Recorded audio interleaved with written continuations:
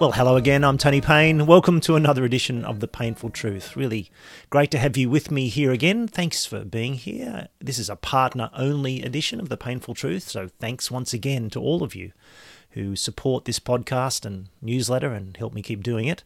And thanks too for all the positive feedback about my conversation last week with Phil Colgan. I've received quite a lot of letters and emails and, well, not letters actually. I can't remember the last time I received an actual letter from one of you, but emails certainly and messages and comments about how helpful that conversation was. Today's episode is not quite so encouraging and positive, I have to say.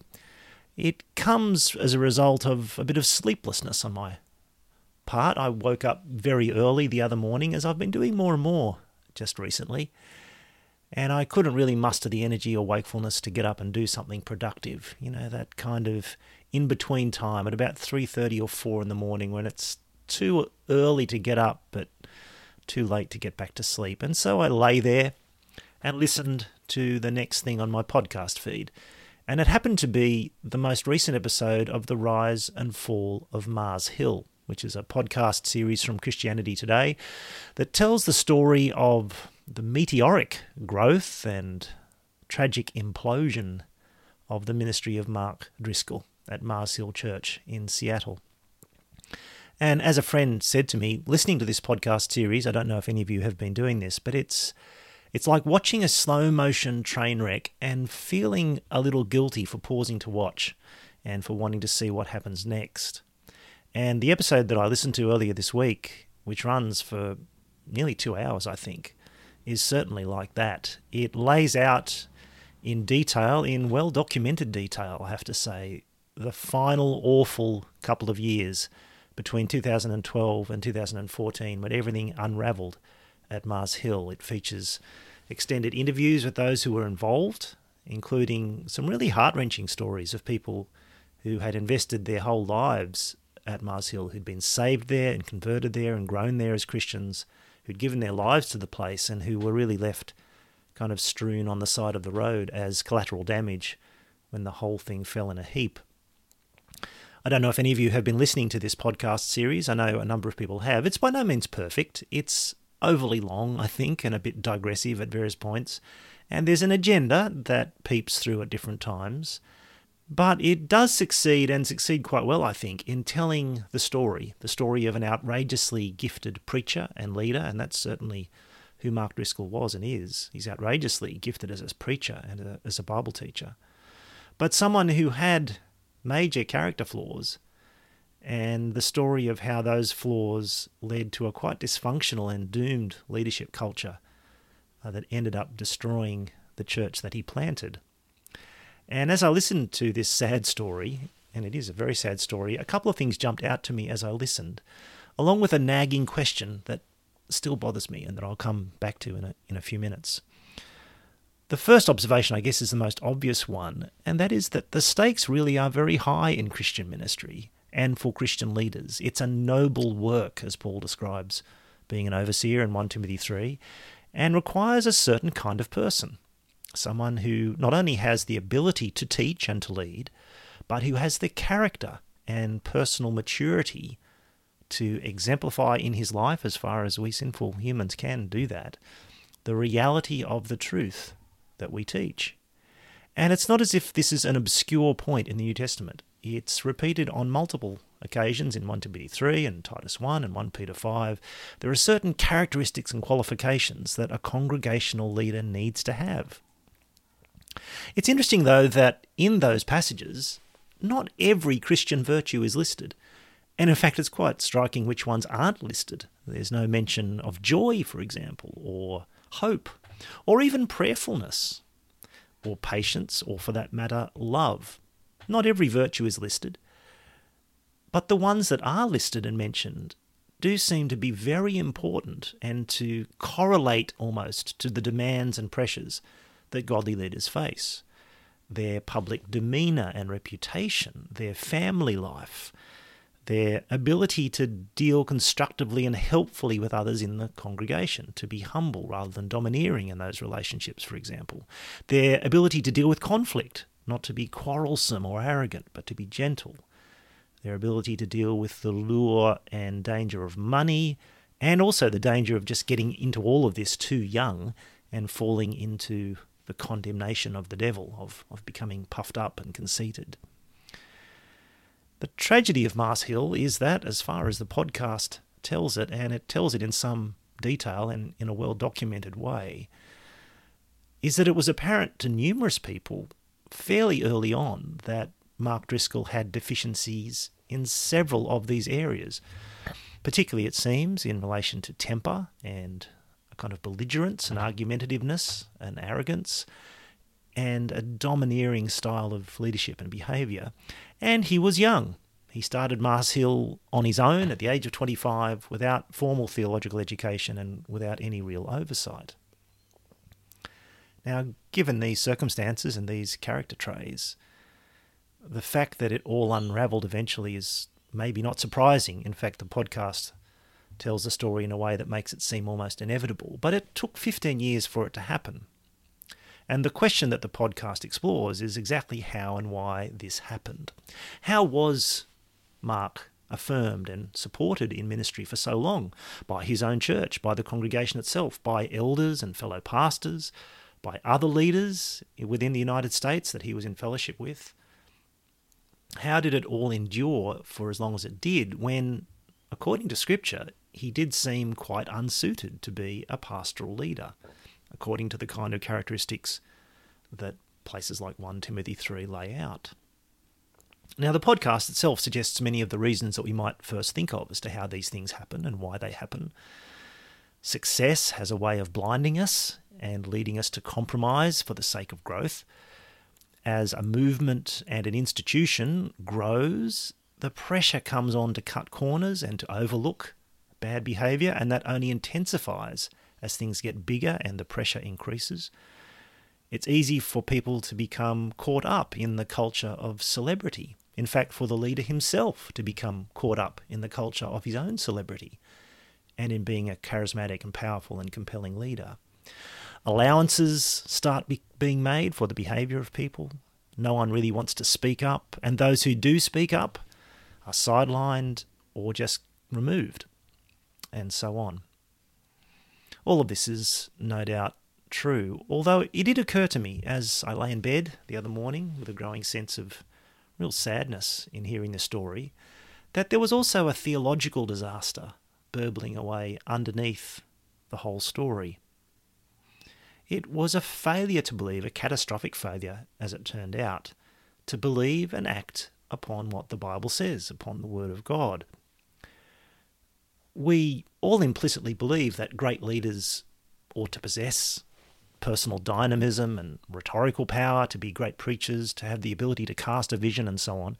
And many do, and these are good things in themselves.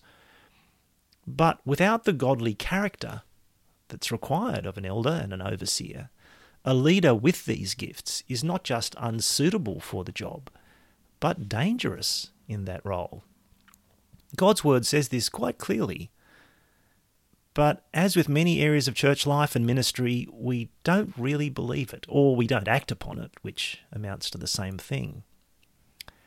In the case of Mars Hill, it seems to me that this failure was compounded by an alternative theological vision of how God speaks.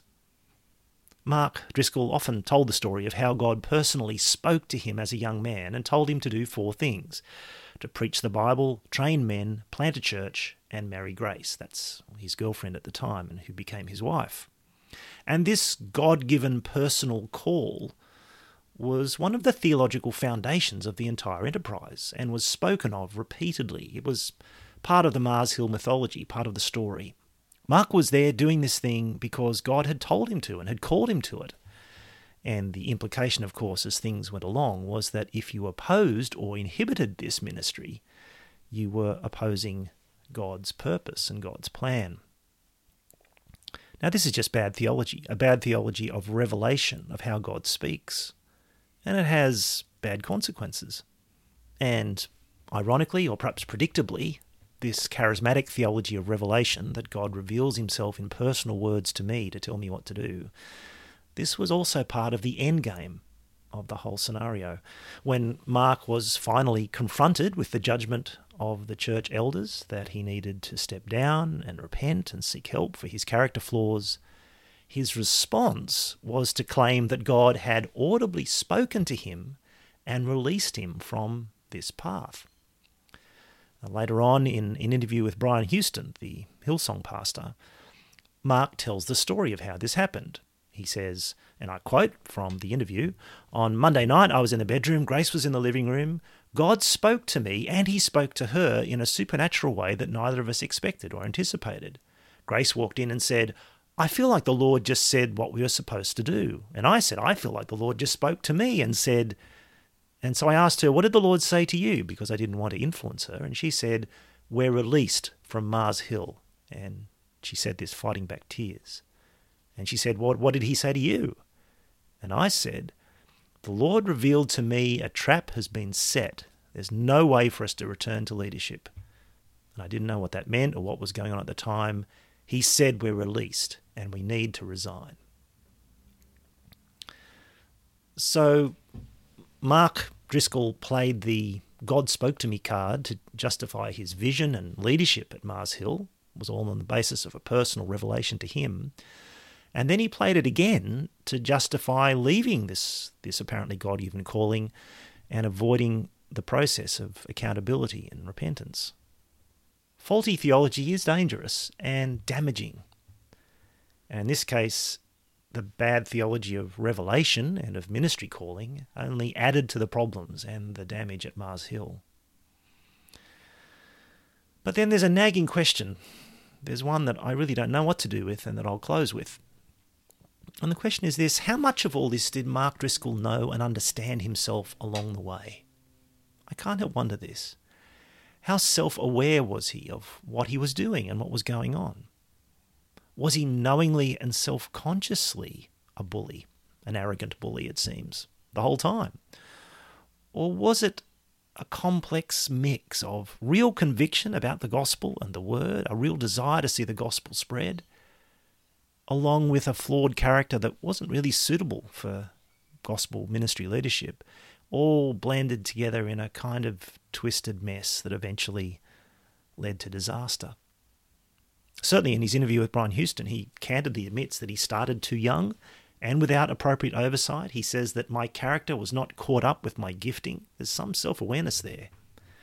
But is this all part of the act? The public show of contrition, the fallen celebrity pastor being interviewed on camera by another celebrity pastor?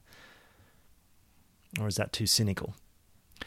Is it bound up perhaps with just the complicated, conflicted mess that we are as humans? That we know the sin and dysfunction in our hearts, and yet we're not quite able to escape it. And sometimes we don't even want to escape it because we can't bring ourselves to. I've often pondered this question regarding the false teachers and the wolves that the New Testament speaks about. And to be clear, I'm not necessarily putting Mark in those categories. But I have always wondered, do people who are false teachers or who are wolves in sheep's clothing, do they know that they are wolves? Or do they kind of know, but suppress that knowledge in order to function and to live with themselves? Is it perhaps a bit like Romans 1, that they believe the big lie that they know better than God, and over time become darkened and twisted in their thinking and behaviour, all the while persuading others and persuading themselves that they're worthy of approval? I'm not sure I know the answer. But I do pray that God would save and protect us from this kind of blindness.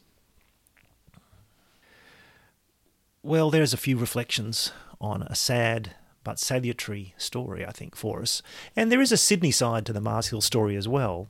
As many of you will know, Mark Driscoll came out here in 2008 to speak at the Katoomba Convention, to speak at various other events, including a big ministry gathering at St Andrew's Cathedral. And it's interesting to look back and read some accounts and reactions from that time. We published a few of them in the briefing, and I'll put some links to those articles over on the web version of this podcast. If you want to go over to the text version at thepainfultruth.online, I'll put the links down there at the conclusion. Many people were pretty enthusiastic about him and his message. he was a very attractive and compelling speaker. Others were more cautious and even critical of some of the things he had to say.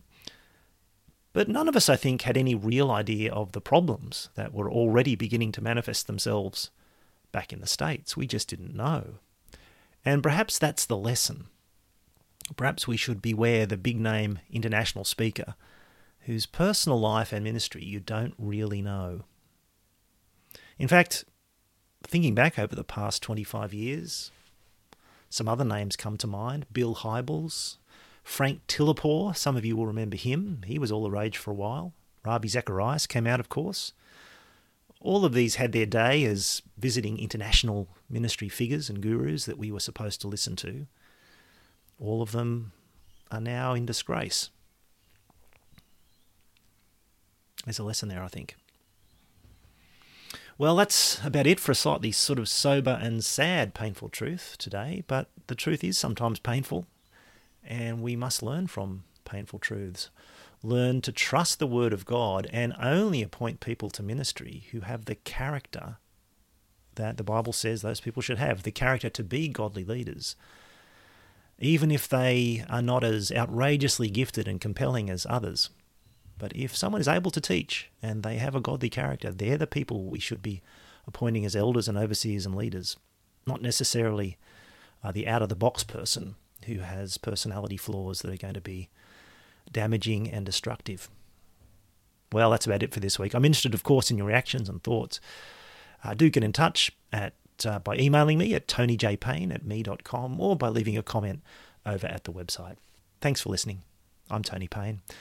Bye for now.